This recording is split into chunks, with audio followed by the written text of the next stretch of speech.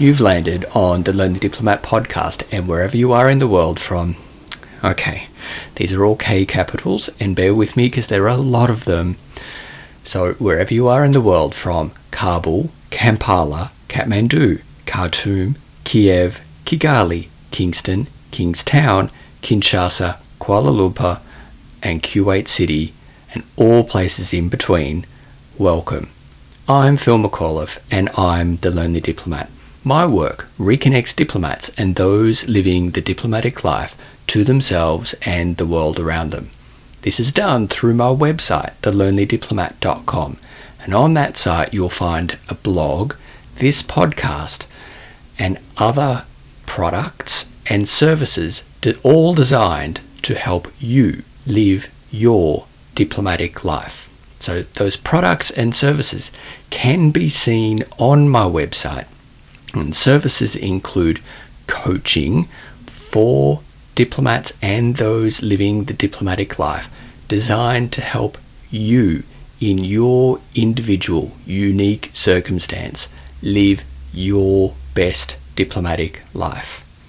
Other services include speaking services for our employing agencies.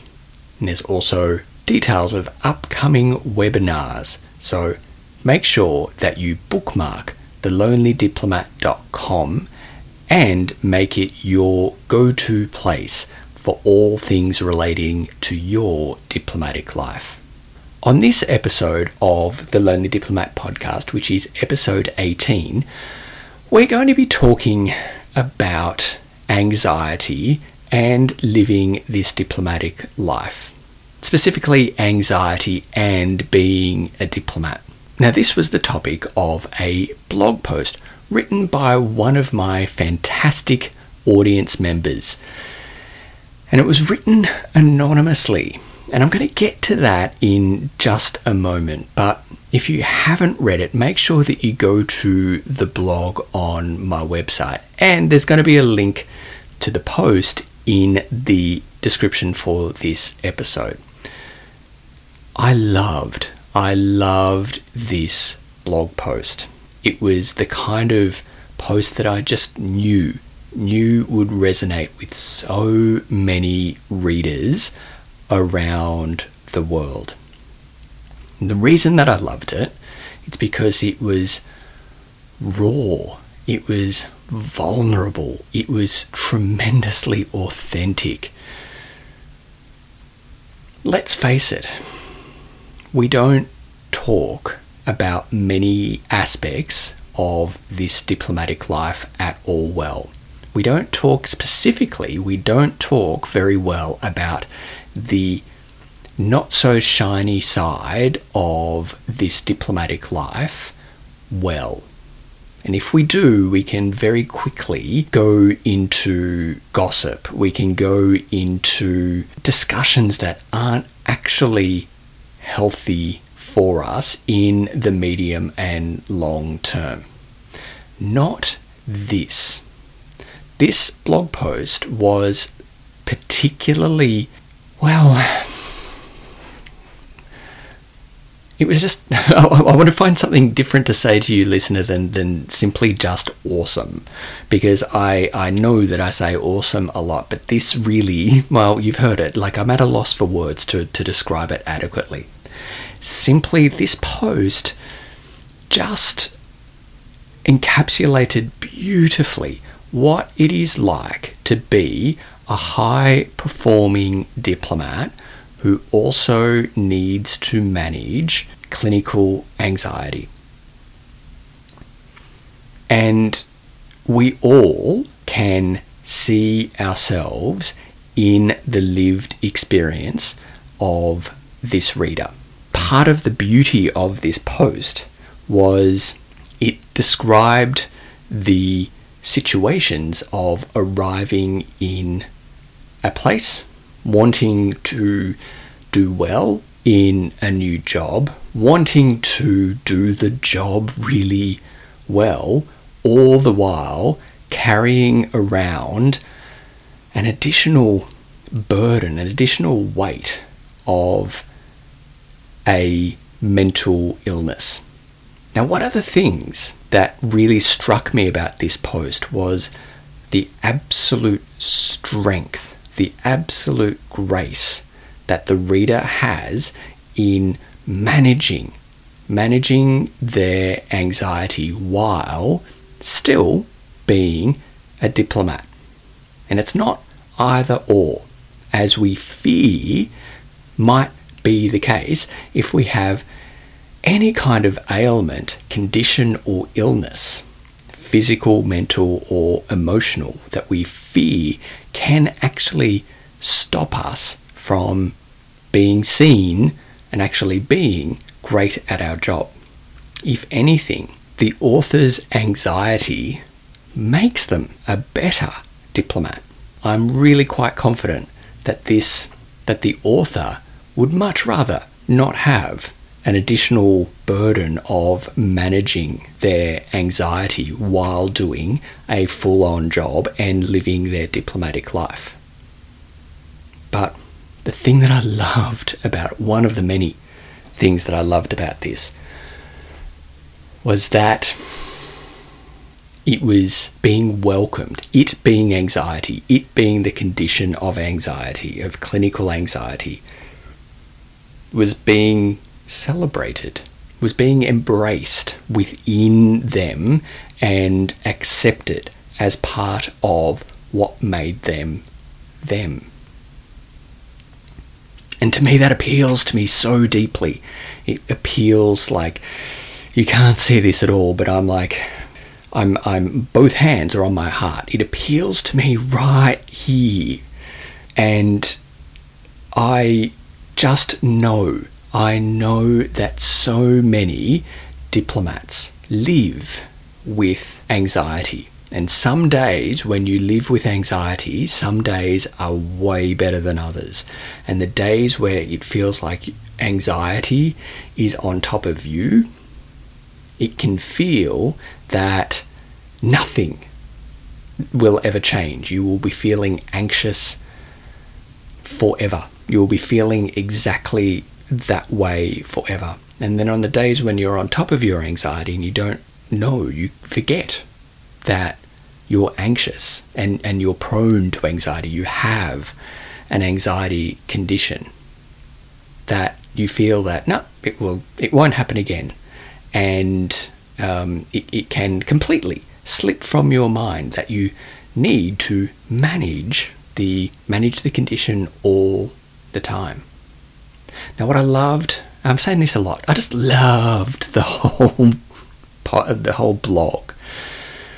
One of the parts that spoke to me was that we can still be great at our job and have an illness. In this instance, it's a mental illness. We can't see that this person has anxiety. It can be hidden behind the masks. But if you have, chronic pain, physical pain, then we can also mask that. We can hide, the debilitating migraines, the bad back, the knee, the sporting injury, that resulted in our knees giving out, or whatever it is. We manage, but we know the effort that it can take to manage those. But we do. We don't often, unless it's really bad, show signs that an ailment, physical or mental, is preventing us from showing up in our world at 100%. The blog post also talks about how widespread anxiety is in diplomacy. And here's the thing about anxiety. Here's the thing about mental illness in diplomacy. We don't talk about it. We simply do not talk about it. That needs to change. And I'm going to be spending a lot of the episode talking about how it needs to change. Going back to the blog post, I found myself nodding vigorously at the toxic positivity point that the author wrote about, where if we do open up, if we do share that we're not coping, be it through clinical anxiety, be it through just having a tough day, toxic positivity, while offered from a place of kindness and wanting to help, can actually really not be helpful at all. And particularly, as the author says, if someone is working through the feelings and the thoughts associated with anxiety. So saying you can beat this, or, sending you good vibes and, only think good thoughts, you can do it, is not actually helpful. And I call this Instagram philosophy. And there are stationery stores where you can buy notepads and calendars and diaries and all sorts of things with these kind of positive mantras and positive messages. They're useful to a point until we become, I guess, inoculated to them. But saying them, having them in your repertoire to comfort someone who is going through, who is having an anxiety attack, is not actually helpful. And this was beautifully described by the author in that blog post. They do go on to give 5 really great suggestions about how they manage their anxiety. And I love them. It's, one of the many things about this blog post that I love. But it's take your meds, control what you can, paying attention to what's around you. So they call this on the countdown, where you name 5 things that you can see, 4 things that you can hear right now, 3 things that you can feel, 2 things that you can smell, and 1 thing that you can taste. This is a great mindfulness strategy. We're going to be talking about mindfulness, just by the by, in a future episode of the Lonely Diplomat podcast, so just keep an eye out for that. And then talking about meditation, and specifically in this instance, mindfulness. And finally, know your people. And I often say this in my blogs and in my podcast, is that we need to have people in our corners with whom we know will accept us, do accept us, and will listen to us with empathy, with kindness, will speak with kindness and honesty, and we know that they will not judge. If you manage clinical anxiety or not, you must have people in your corner who you know will not judge you. We need to have at least 3. If there's less than 3, you may need to open up more. If there's more than, say, 5, you're probably a bit too open, perhaps, which is also a form of, ironically, protecting yourself from judgment. At the end of that blog post, I challenged you, my dear reader, to consider 2 things. I say the first one, which is within ourselves, because we all get anxious, because it's part of the human condition. Some of us experience anxiety in ways that we need help to manage it.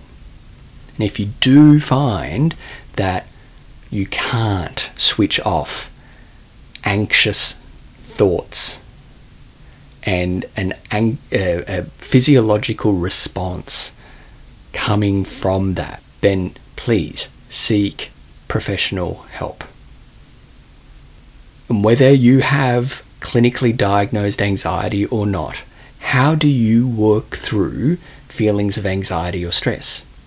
Do you allow yourself to experience it? Do you seek support? Do you call upon someone who's in your corner? Or do you just deny it and tell yourself to just toughen up? It's this point that I want to talk quickly about now, about toughening up. And it's a point that I have raised in a couple of blog posts on resilience. And in one of those blog posts, The Lonely Diplomat on Resilience, Part 2, I talk about big resilience and little resilience. And big resilience is what we can really prepare for. If we are going to if we are about to start a posting in a dangerous, in inverted commas, place, we can be prepared for a bad security situation. We can be prepared for poor air quality. We can be prepared for all sorts of social, economic, and cultural factors that can make living in a place very difficult. But it's often the small things that test our small resilience. And the blog post makes a perfect point where shampoo can be, for them, not having the known brand of shampoo can actually be momentarily debilitating. It can actually be such a huge stress and another reminder beyond everything else that's going on in life, another reminder that something that was once familiar and we took for granted is no longer there, and have to spend. And this sounds crazy to say it out loud, but if you've lived the diplomatic life, if you're living the diplomatic life, or you've lived it, you know exactly what I'm talking about when you spend an insane period of time in various aisles of the supermarket trying to find something that, what at once back home you reached for out of habit. You now have to study labels, decode labels, and that can actually really test your resilience, even though we don't want it to. And because we don't want it to, because we feel that we should be able to cope with the fact that toothpaste tastes different in the country where we're posted, or the postal service just operates in a very strange way, or whatever it is, the little things, they're the things that trip us up, because we can only learn those as we are going along in our lives. And we can deny those and feel bad within ourselves for having them affect us. So we ignore them. We feel that we should be able to handle them. That's actually dangerous, I contend, because it's really important to acknowledge those little factors. And by acknowledging, I don't mean that you need to get 10 of your closest friends around and say, oh my, I can't believe that I can't get my toothpaste here in this place. It could just be, a little raise of the eyebrow in the supermarket and go, I didn't actually realize that this would get to me, but here I am, feeling upset that this is different. And sometimes that can be enough.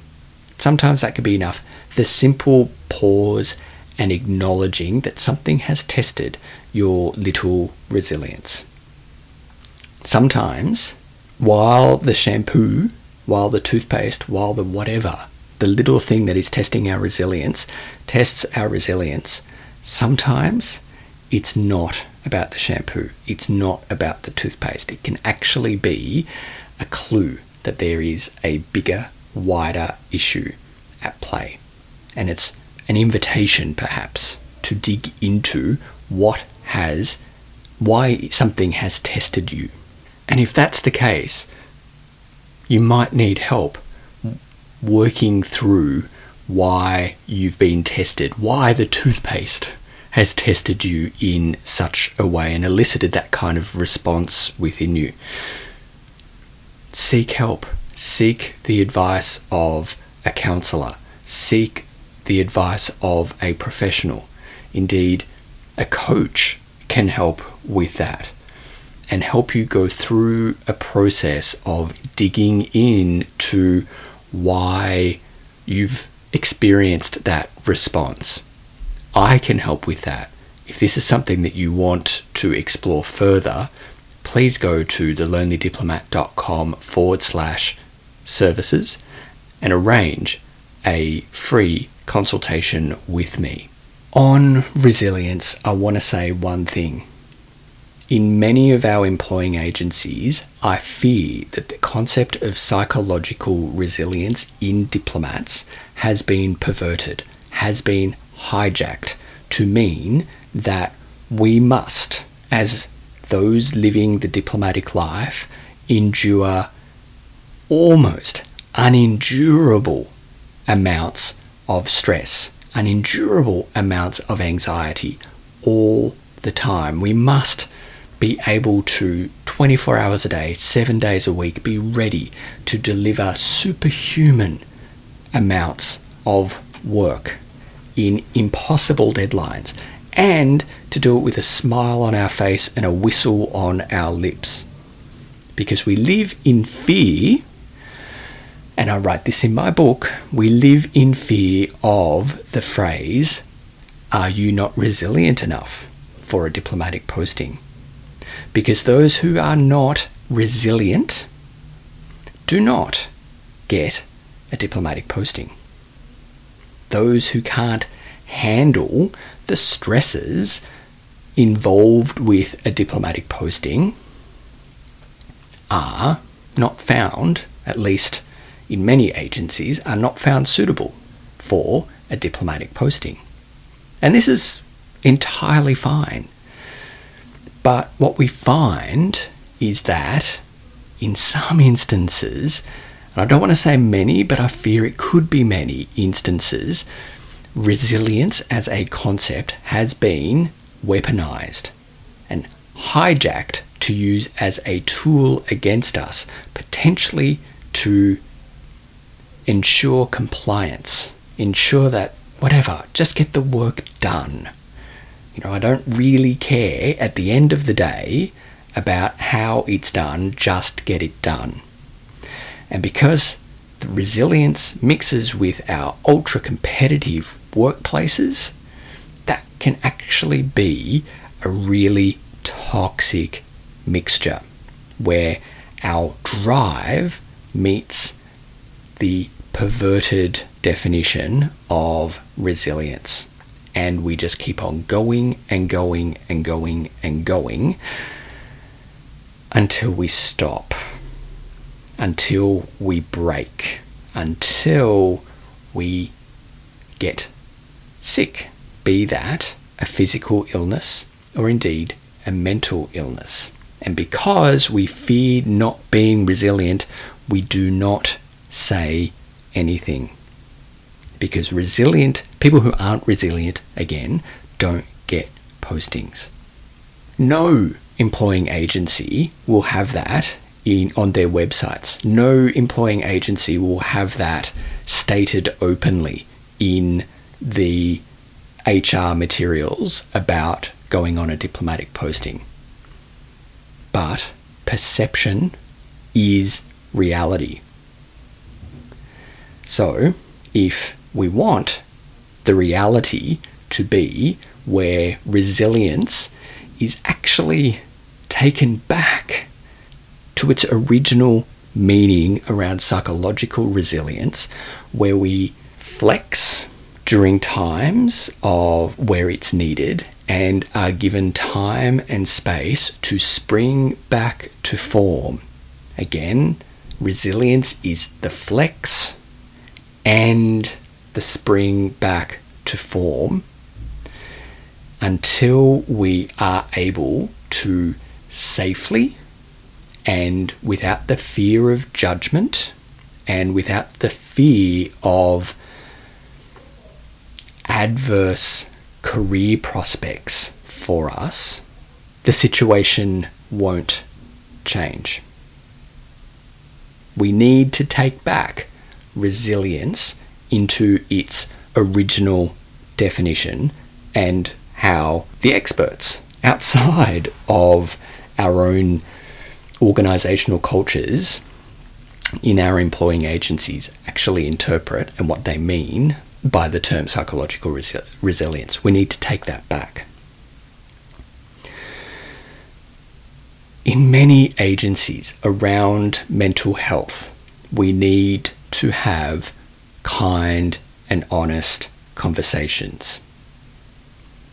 And like many of you, I have been part of, indeed, I have led conversations about the need for all staff to be aware of their mental health, to ask for help if they need it. Indeed, give the phone number for counsellors that people can call if they need it. And these conversations are important. They're needed, and they're incredibly good at raising awareness. But when they start and end in the second person and in the third person, their usefulness is limited. So when those conversations are only about you all need to make sure that you are having a break. You all need to make sure that you are taking your leave, that you're leaving on time when you can, that you are getting outside at lunchtime for at least 15 minutes for a walk, that you are just, walking the long way to the kitchen to get your coffee or tea a couple of times a day. When that conversation stays in the you and the he or the she or the they, those conversations quickly go into platitudes. Here's my second challenge arising from that awesome blog post. Can you have those conversations in the first person? Deliberate dramatic pause there because I feel that many of you may have just gone, oh, I probably had so many listeners with me when I was talking about, the importance of having these conversations about mental health and mental well-being in the office when they were in the second and third person, because we've likely all had them and given them. But when I talk about bringing it into the first person, probably just threw yourself back from the speaker. It's like, ooh, I'm not sure about that. I contend that while it is terrifying because we fear judgment, we fear the judgment of ourselves as much as, if not more than, the judgment of others, we will find these vulnerable conversations terrifying. But I love this from Dr. Brené Brown, who says that we find vulnerability as a weakness in ourselves, but a strength in others. Imagine how the dynamic of a mental health and a mental well-being in the workplace and outside of the workplace as you live the diplomatic life. Imagine the power of the conversations if we could speak freely in our first person. If we could talk about mental illness and mental health with the same ease and freedom from judgment, if we were to say that we had a cold or had a headache or an upset stomach or a sore leg, and we could say that we were feeling stressed, we were working through feelings of anxiety. Can you imagine the way that conversation would change to make it okay to have a bout of a mental illness that with treatment can mean that you're back on deck very quickly and in a kind and supportive environment. Similarly, from a well-being perspective, can you imagine a conversation that turns into the first person about mental well-being as we can talk with such ease about physical well-being, that getting out for a walk, going to the gym, playing a sport, we know that these are great for us physically. So why can't we speak with such ease when we're talking about meditation and saying, for example, I meditate at least 5 minutes a day. I walk outside and find a park bench and sit there for a while and meditate. Could you, in your workplace, have that conversation? You having that conversation, I strongly feel, invites others to have that conversation. Lets others around you know that it is that you have created a safe space in which to talk about mental, emotional, and physical well-being. That we can talk about mental, emotional, and physical health issues in our workplace. Now, this isn't to say that we would have group therapy sessions. It is simply to say that we are our own best support when it comes to the issues of being a diplomat and living this diplomatic life. Having the strength to be vulnerable, to take the conversations around mental health, mental well-being, and mental illness in the workplace away from the second and third person and into the first person, which creates that space, that environment for others to step into. Can you imagine the power within that? Can you do that in your workplace?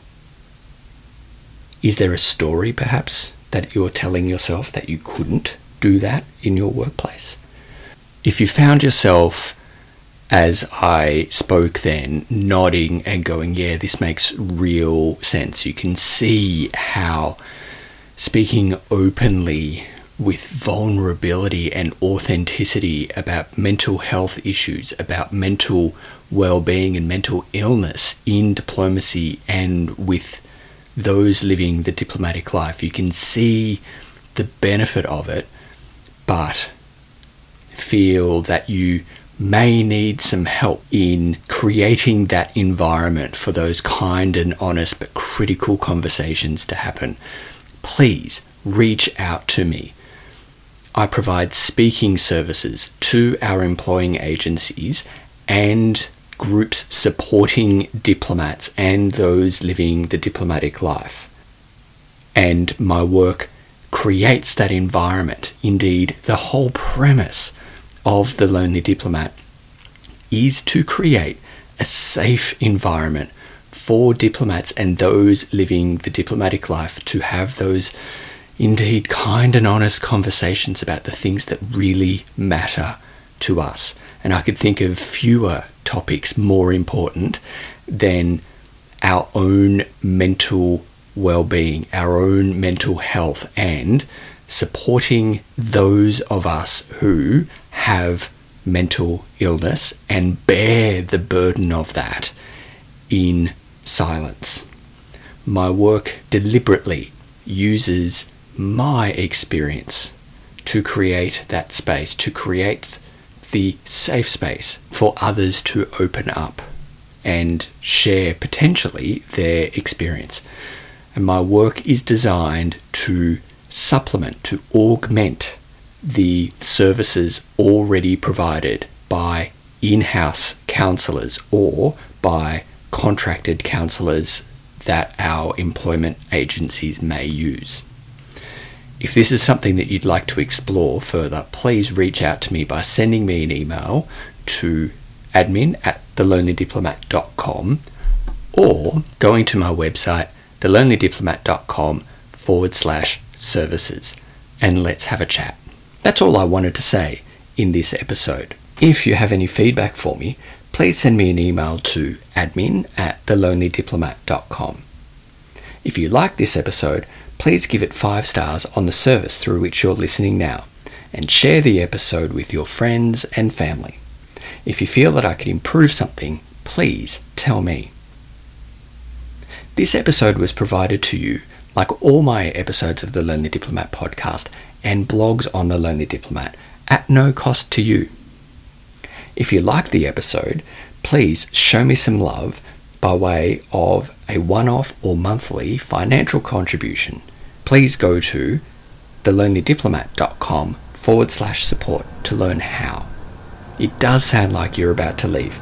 So until next time, be awesomely and humanly you, because the world needs more you.